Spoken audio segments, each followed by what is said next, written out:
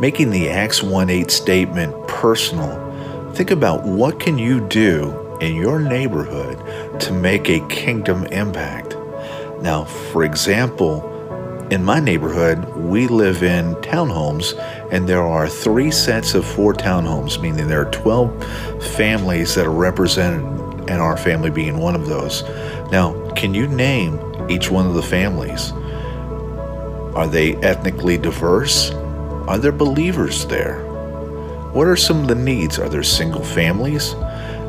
I know today, as soon as I get done with this, where we have the opportunity to do some yard work for our neighbors, we have the opportunity later on this year that we will help sponsor a cookout for our people there. And we want to make Jesus known through acts of kindness and love to our neighbors. You can do something very similar to the same. Pray and ask God, how would He have you make Jesus known in your neighborhood? Take time today in the next minute to think about what that might look like. I'm praying for you. May God bless you.